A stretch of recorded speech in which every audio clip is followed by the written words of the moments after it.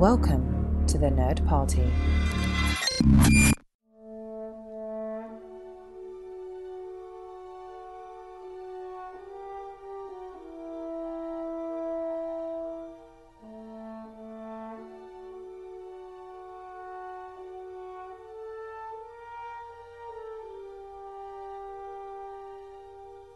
Greetings, fellow rogues, and welcome to Great Shot Kid on the Nerd Party Network, the podcast that is dedicated to studying the works of Star Wars creators, both inside and outside the franchise. I am one of your hosts, John.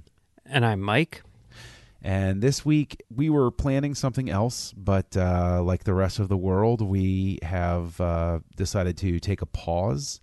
And this week, we're going to be looking back on the career of Carrie Fisher, the beloved actress who played Princess/General Leia in the Star Wars films, and look at her career both as an actress, as a writer, as a script doctor, and as a beloved raconteur on the circuit for conventions. So I think probably the best way to start it off, Mike, is to go ahead and ask, everybody sort of remembers where they were when a celebrity or some other notable figure that has played a role in their life in some way passes on. Do you remember where you were when the news broke, how you found out? Yeah, I do remember where I was. I was at work, and I got a text from you saying, so should we cover Carrie Fisher next week on Great Shot Kid? And I was like, shit. I think that's what I texted you. I texted you shit. And then, yes. And then I looked at the news, and sure enough, she had passed away. So. Yep. Yeah. I was actually, at the time I sent that to you, I was on a family trip. I was riding shotgun in the family minivan. And, of course, she'd already had the heart attack, but, she'd gone to the hospital, and they'd said, oh, well, she's not critical. Now she's in stable condition. Mm-hmm. And then I saw the news break on, I happened to, of course, check Twitter while I was sitting there, and I just sort of took a breath, and I said, oh, no. And I told my wife, and then I sent you that text. And, so not very exciting, I guess, to be sitting in a minivan, but, that's where I was. It was weird because I had been planning a family outing to go see Rogue One that night, Oh, wow. So we all, met up at the theater, and by that point, all of us knew or whatever, and, I had seen the movie, and so had my wife, but, the rest of the people there had not seen it yet, so yeah. When... I'm going to just assume that everyone has seen Rogue One, okay?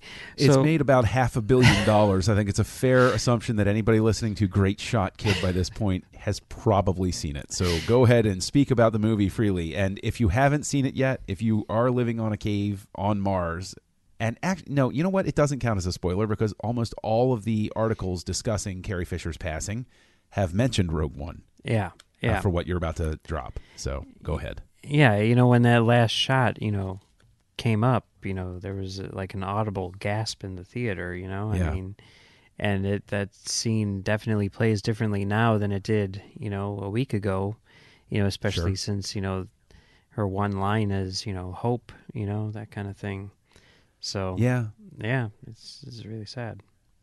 It is, to relate to that, my cousin actually saw Rogue One after Carrie Fisher had died, and said that she got choked up at the end, seeing her on screen and saying to herself, "Oh my gosh," she said it was at that moment that she really realized she was never going to see like a new, she wasn't thinking, of course, of Episode 8 where everything's been done already, but she, it sort of like sunk in for her. She's like, "This is it. This is the end." Yeah, and I think that probably resonates. I think you're right with a lot of people when they see it now. Of, oh gosh, she's really gone.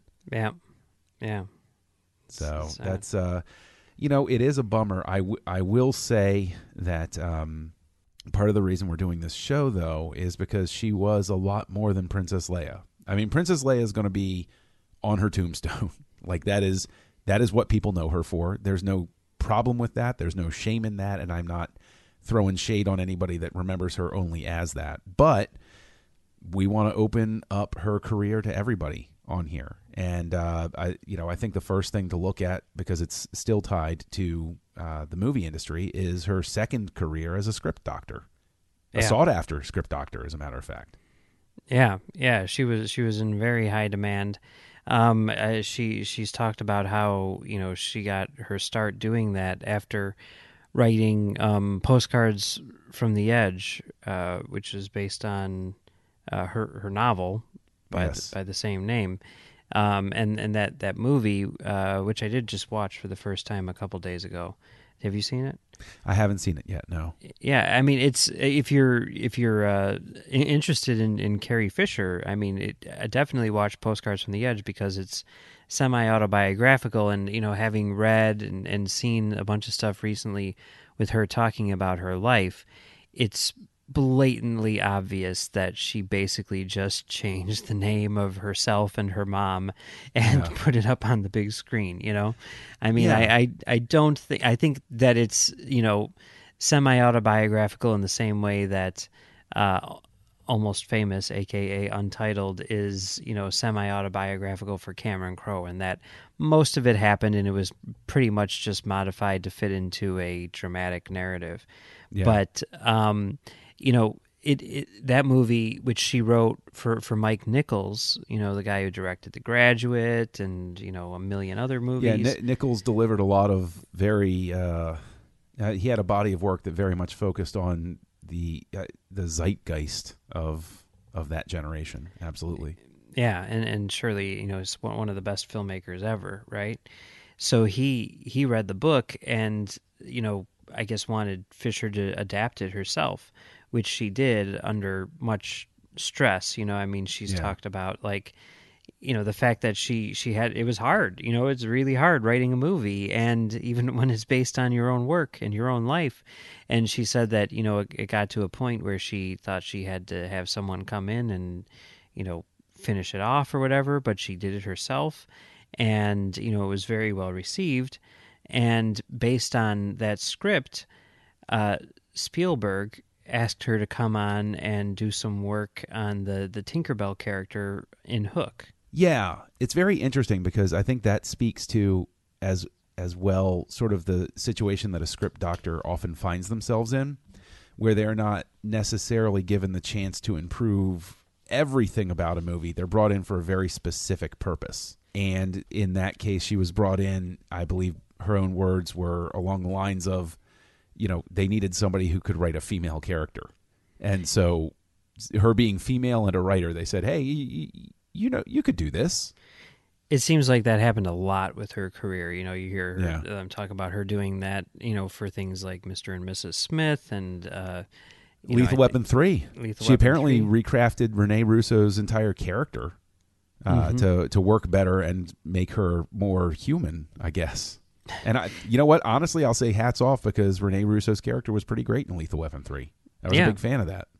Yeah, that was the Lethal Weapon movie I liked. And and the first and the third. Well, okay, whatever. And Mr. and Mrs. Smith is a fantastic movie with a fantastic script by Simon Kinberg, the co-creator of Star Wars Rebels, who also supposedly wrote the Boba Fett movie, which supposedly is going to be made at some point. And it's really interesting because there's this thing, if you haven't seen it, definitely check out, you can find it on YouTube. There's a TV show, it was called Dinner for Five, which was on the Independent Film Channel, where Jon Favreau would get 4 other people from the industry to just sit down, have dinner, and just talk about their careers, about whatever they want to talk about. And there's an episode with Carrie Fisher along with Ed Begley Jr. and Ed Asner. She's in that, and they talk about her being a script doctor a lot in that episode.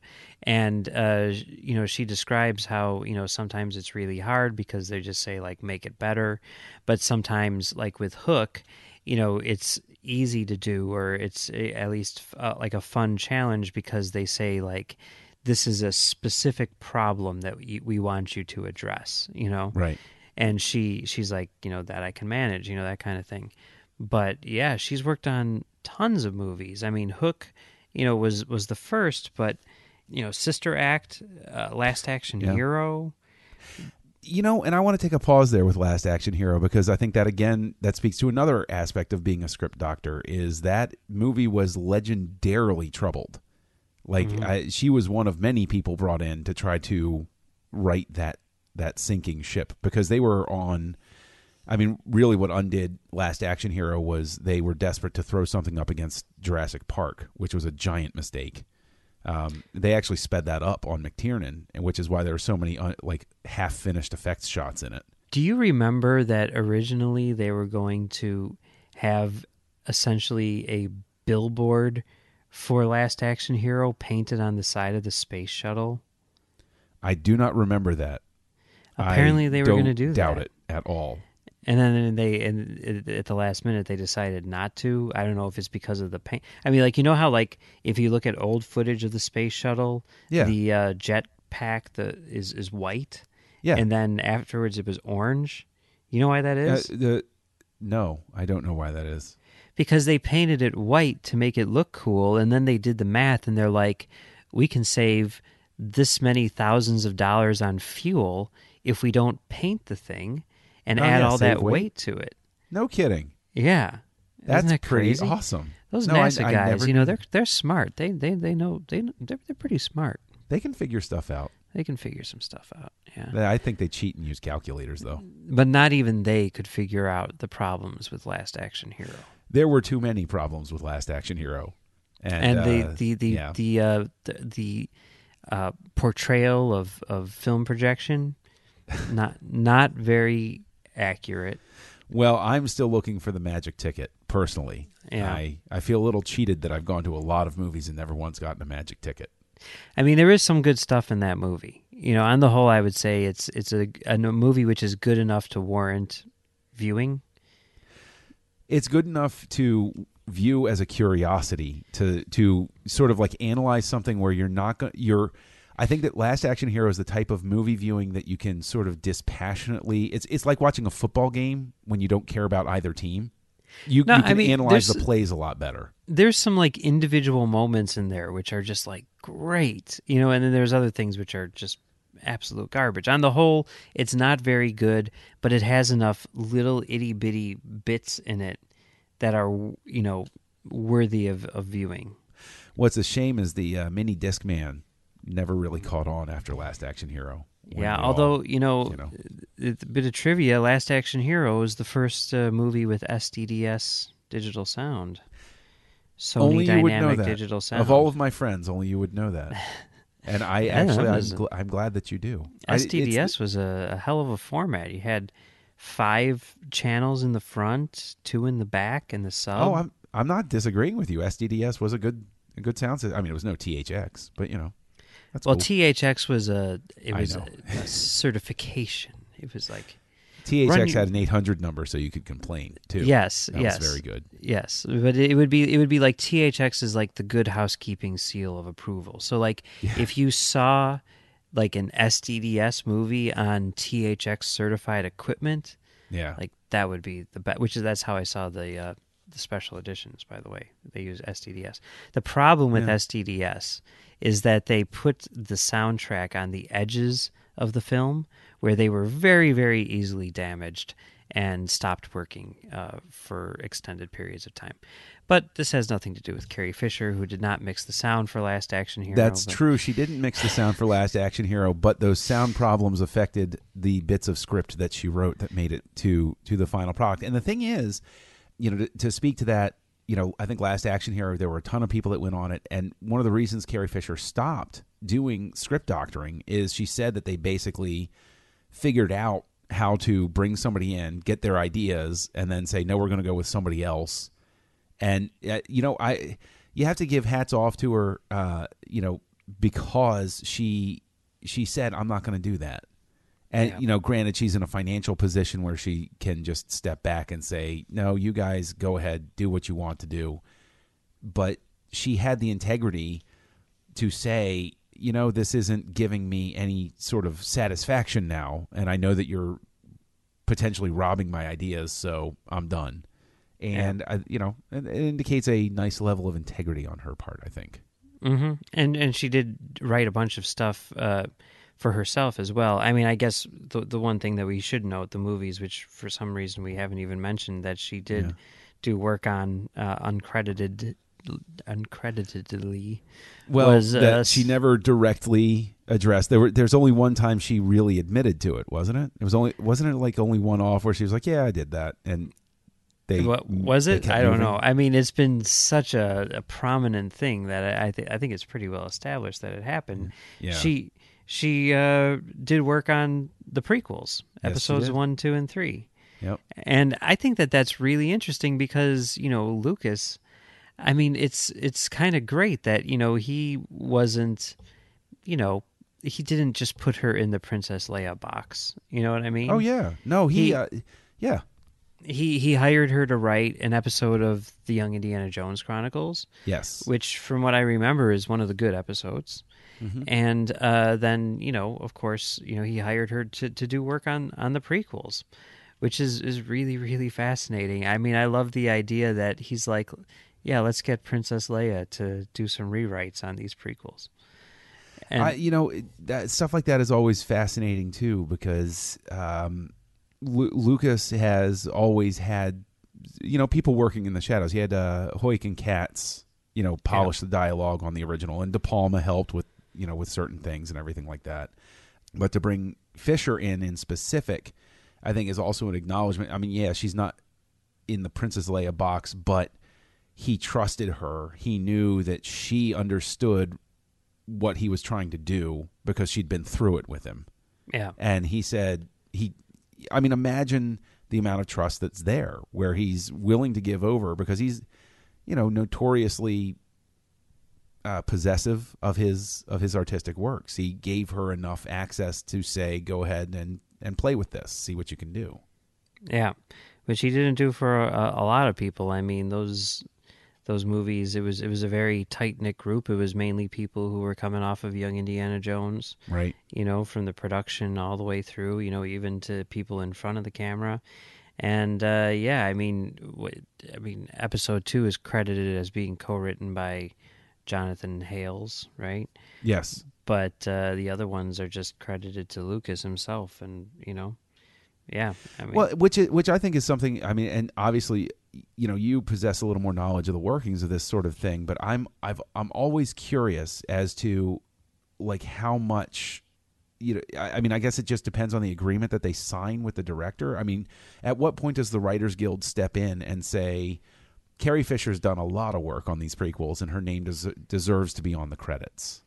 I mean, I think the Writers Guild steps in whenever a writer goes to them looking for credit, I think, like, if there is, like, an agreement or whatever, and, Carrie Fisher's like, I don't want my name on this movie, and Lucas is like, I don't want your name on this movie either, then it's just like, okay, that's fine.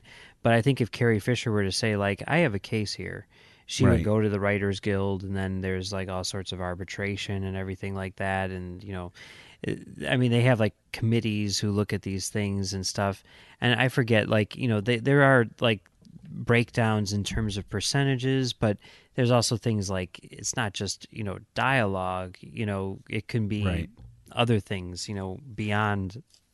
But see, here's what's really interesting about that is that triggers a memory, because I went to Celebration 2 and the Hales was there. Mm-hmm. And I of course sat in on his panel. I'm not going to miss that.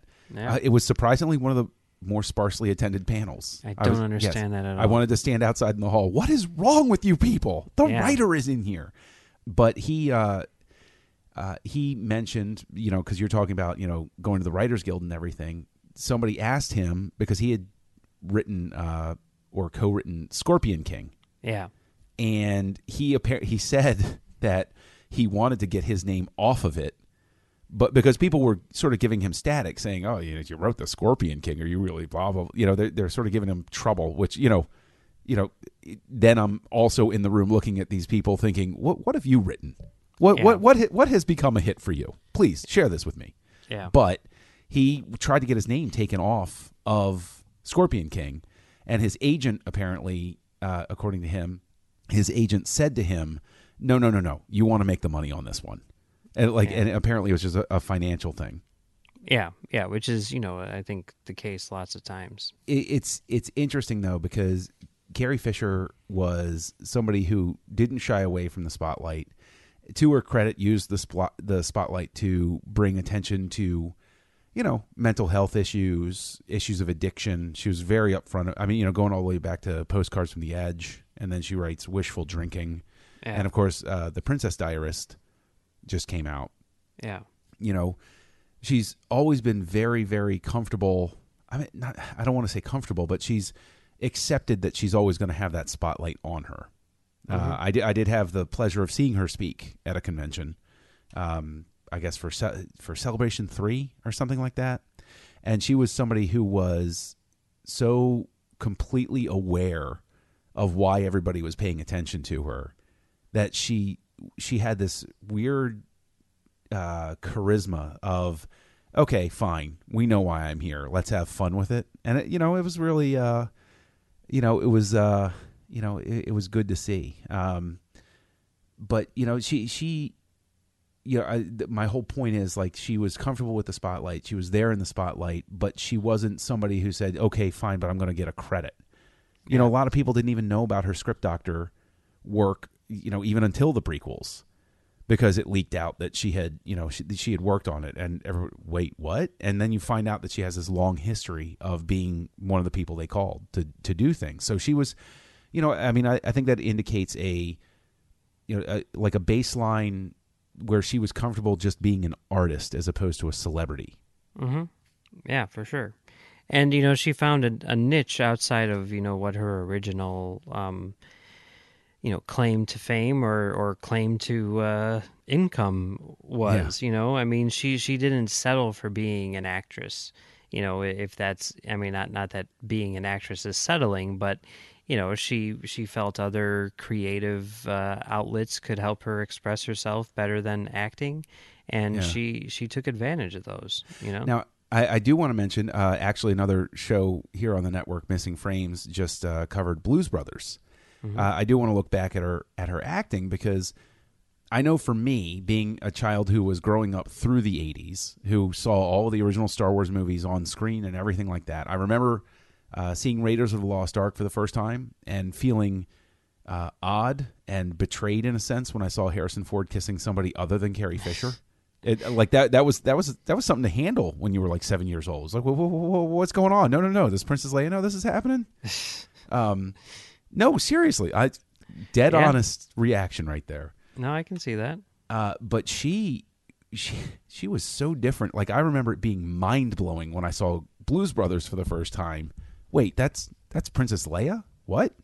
And she embraced I think she was a really gifted comic actress. Now, granted, in Blues Brothers, she plays a very heavy sort of role, but she had other comic roles that were, pretty darn good. She plays a heavy role in Blues Brothers, but it's done very much to comedic effect. Like, she knows exactly how to play it. And I think that she is someone who is much more of a comedian than anything else. I mean, she was, like, if I'm not mistaken, the head writer on the Oscars for two different years. That's true. She was. You're absolutely right. She was a head writer on the Oscars. Not to mention, probably 2 of the years where I actually laughed. Not to mention, like, you look at, like, Wishful Drinking, which is her one-woman show, which, was then later a special on HBO, which you can watch on the HBO app and everything like that. Have you seen it? I have not seen it. I watched it, and it was awesome. It's hilarious, just very simple, just her up on stage with, like, a couple of visual aids, walking around in her, slippers, basically in her pajamas, just very, very comfortable. And it's hilarious and completely self-deprecating and very, very, very funny and insightful, it's not like it's just jokes for joke's sake. She's got something important to say. I haven't seen it. I would imagine that it's probably a similar experience to Shatner's one-man show that he did. Yeah. And I'm not doing that in any way to, like, lower her. Like, I haven't seen that performance. The one I have seen, I would imagine it's in the same sort of vein as that, where you get a couple of laughs out of it, but it's a poignant look back on a life that's had some, ups and downs to it. Yeah, for sure. I mean, that's what it is. I mean, she says, like, her big thing in the show, which she says is like, I'm going to get this wrong, but it's something along the lines of, comedy is tragedy plus time, Yeah. It's like if you wait long enough, something that's sad becomes funny, And she gets into that. I mean, she gets into some really serious stuff, but she does it in a very amusing way. I mean, she was a survivor in every sense of the word. Yeah. And, I mean, one of the things that I think is true, that is a little bit tough to say, but I mean, it's an honest emotion with it, is she ran with the Belushi crowd back in the 80s. Yeah. John Belushi died of a drug overdose back in the 80s, and like it really sent a shockwave through the celebrity system. Yeah. Dan Aykroyd was affected by it. Everybody, but she survived that. And that's really, I mean, kind of what Postcards from the Edge is all about, I mean, it's about an actress played by Meryl Streep, who's very much, the Carrie Fisher role, who has a drug overdose and basically needs to wake up to the fact that, she needs to change her ways. Otherwise, she will, die or, at the very least, end her career. And it's about basically her having to, move back in with her mom and sort of deal with that relationship in order to get through, her addiction. Yeah. Yeah, and the thing is, there's an odd. I remember very much. Debbie Reynolds had a small career renaissance when Albert Brooks's movie Mother came out. Yeah, yeah. And if I recall correctly, it came out shortly before the special editions. And I remember Debbie Reynolds and Carrie Fisher being on stage, I think for the Oscars, and Debbie Reynolds having a zinger where she said, "You're always trying to one up me." And she said, I finally have a comeback with Mother, and you bring your space movie back out again, and everybody's talking about you.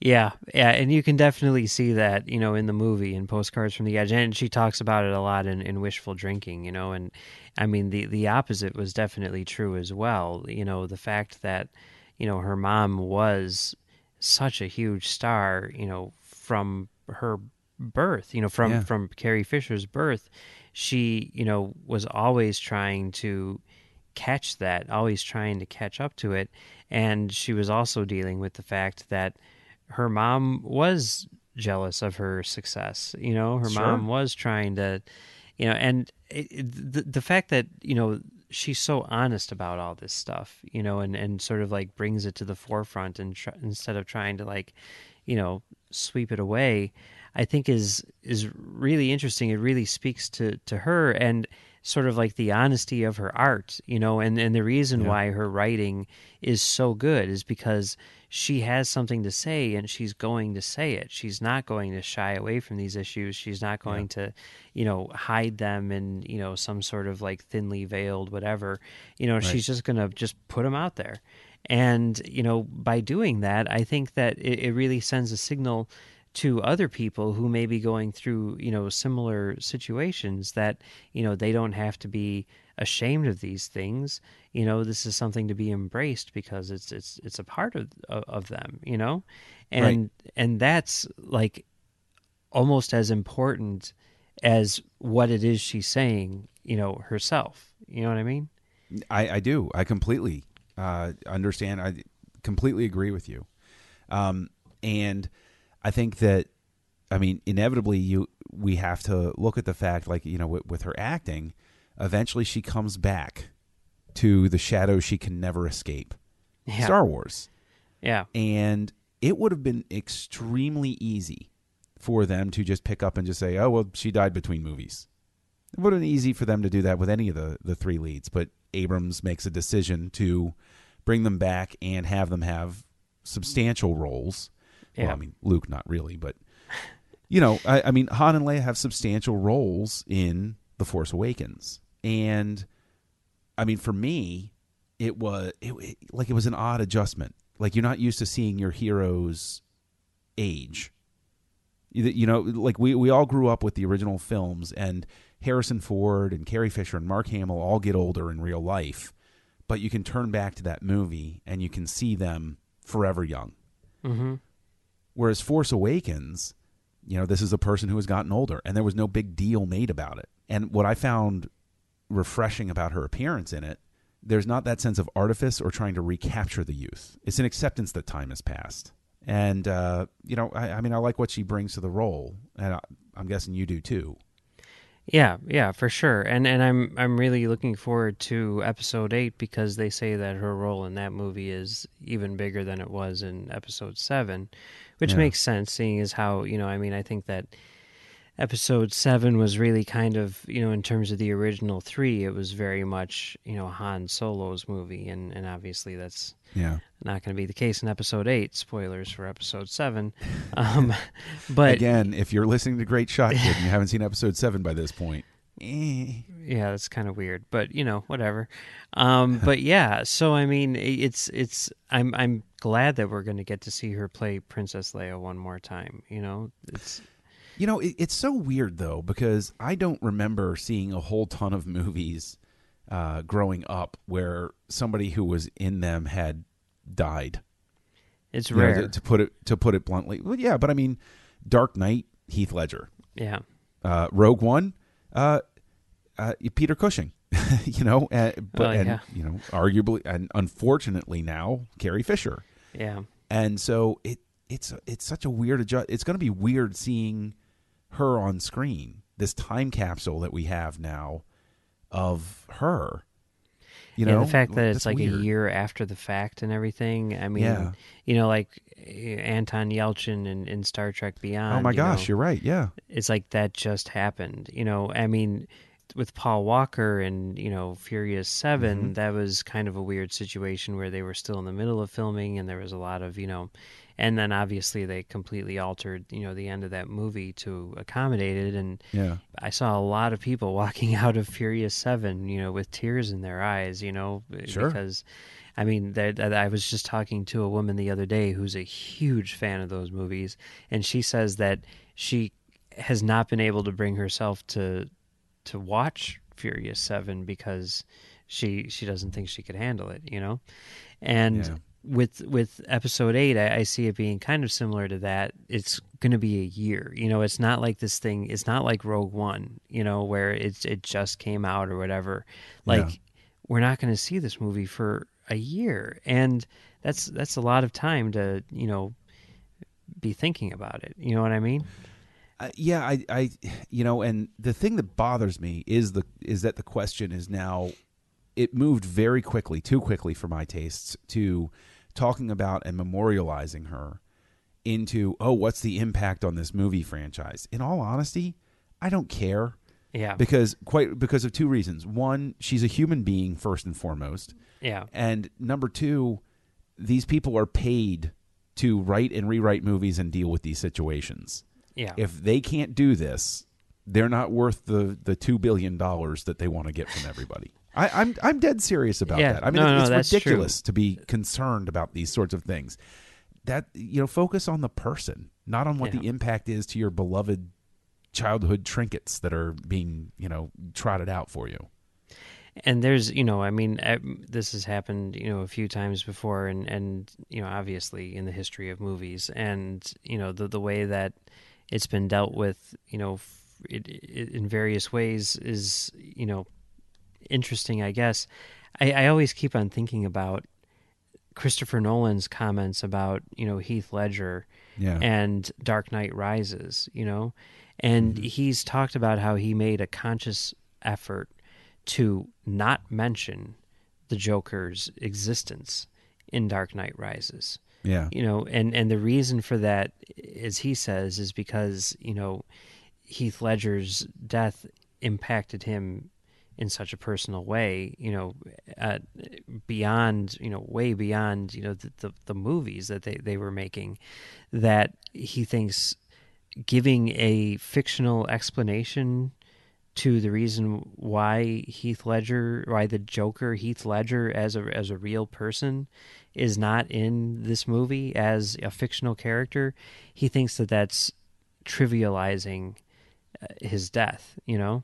So I don't disagree with him. Yeah, no, I mean, I always think about that anytime like one of these things comes up, and I guess a lot of it depends on the person. I mean, like, by all accounts, Paul Walker would have wanted Furious 7 to be finished, and that to be sort of like his last piece of art, in the world of film or whatever. Yeah. But yeah, I mean, I think, yeah, like you're saying, people do sometimes get caught up in that.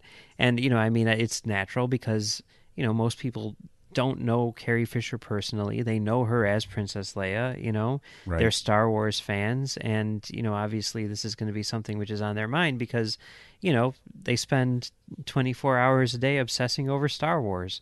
So, it is naturally going to come up. But obviously it's not that important in the grand scheme of things.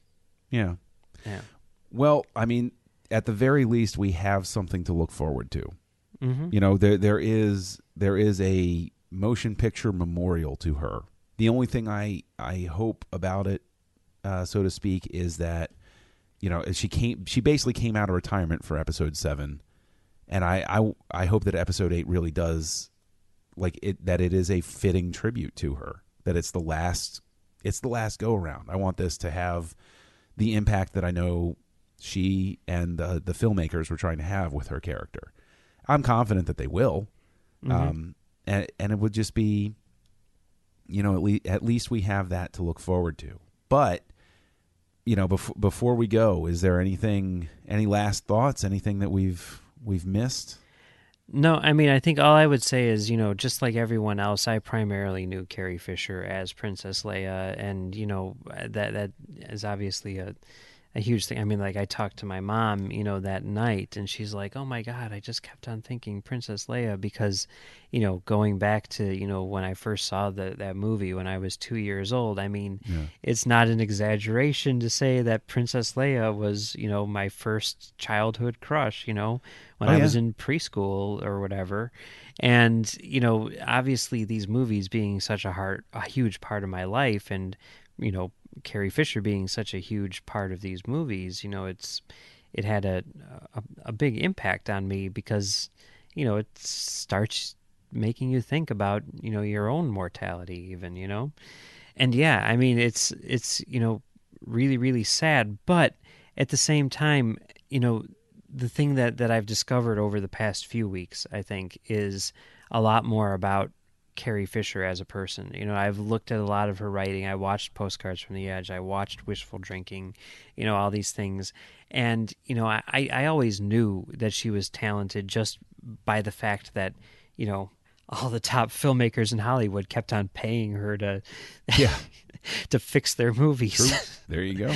But, to see like her stuff, her own personal stuff, which, I think she would probably say is much more important to her than, starring as Princess Leia in, George Lucas's, movies, 30 years ago or whatever. It really gave me a greater appreciation for, her work as an artist herself. And, she's a really freaking good writer, and she's someone who not only, I mean, obviously she has a good grasp on the technical aspects of writing, having been a script doctor for years, but she's also really got something important to say, and she's got a really finely honed way of saying it. And I think that's really, really impressive. And I want to go back and watch and read all the things that she's written that I haven't seen now. Well, I think that one promise we can make here on Great Shot Kid is we will get to Carrie Fisher's other works, and we will discuss them on the show. And given the fact that we have been talking about, a beloved talent who has now left this earth, I think we'll just go ahead and we'll just close out with where you can reach us online. Mike, where can people reach out to you? You can find me on Twitter at Mumbles3K. You can find me at Kessel Junkie. And thank you for listening to Great Shot Kid. Thank you for visiting the Nerd Party Network. And we look forward to continuing to bring you the works of Star Wars creators in and out of the franchise. And next week, we will be covering the, I believe the proper word is penultimate episode of Breaking Bad. Technically, it's not. Everyone thinks not. that because they showed the last 2 episodes on one night, but it's actually the third to last, anti-penultimate. Okay. The third to last show of Breaking Bad, the beloved episode, the climax of the series, if you will, directed by Rian Johnson, Ozymandias.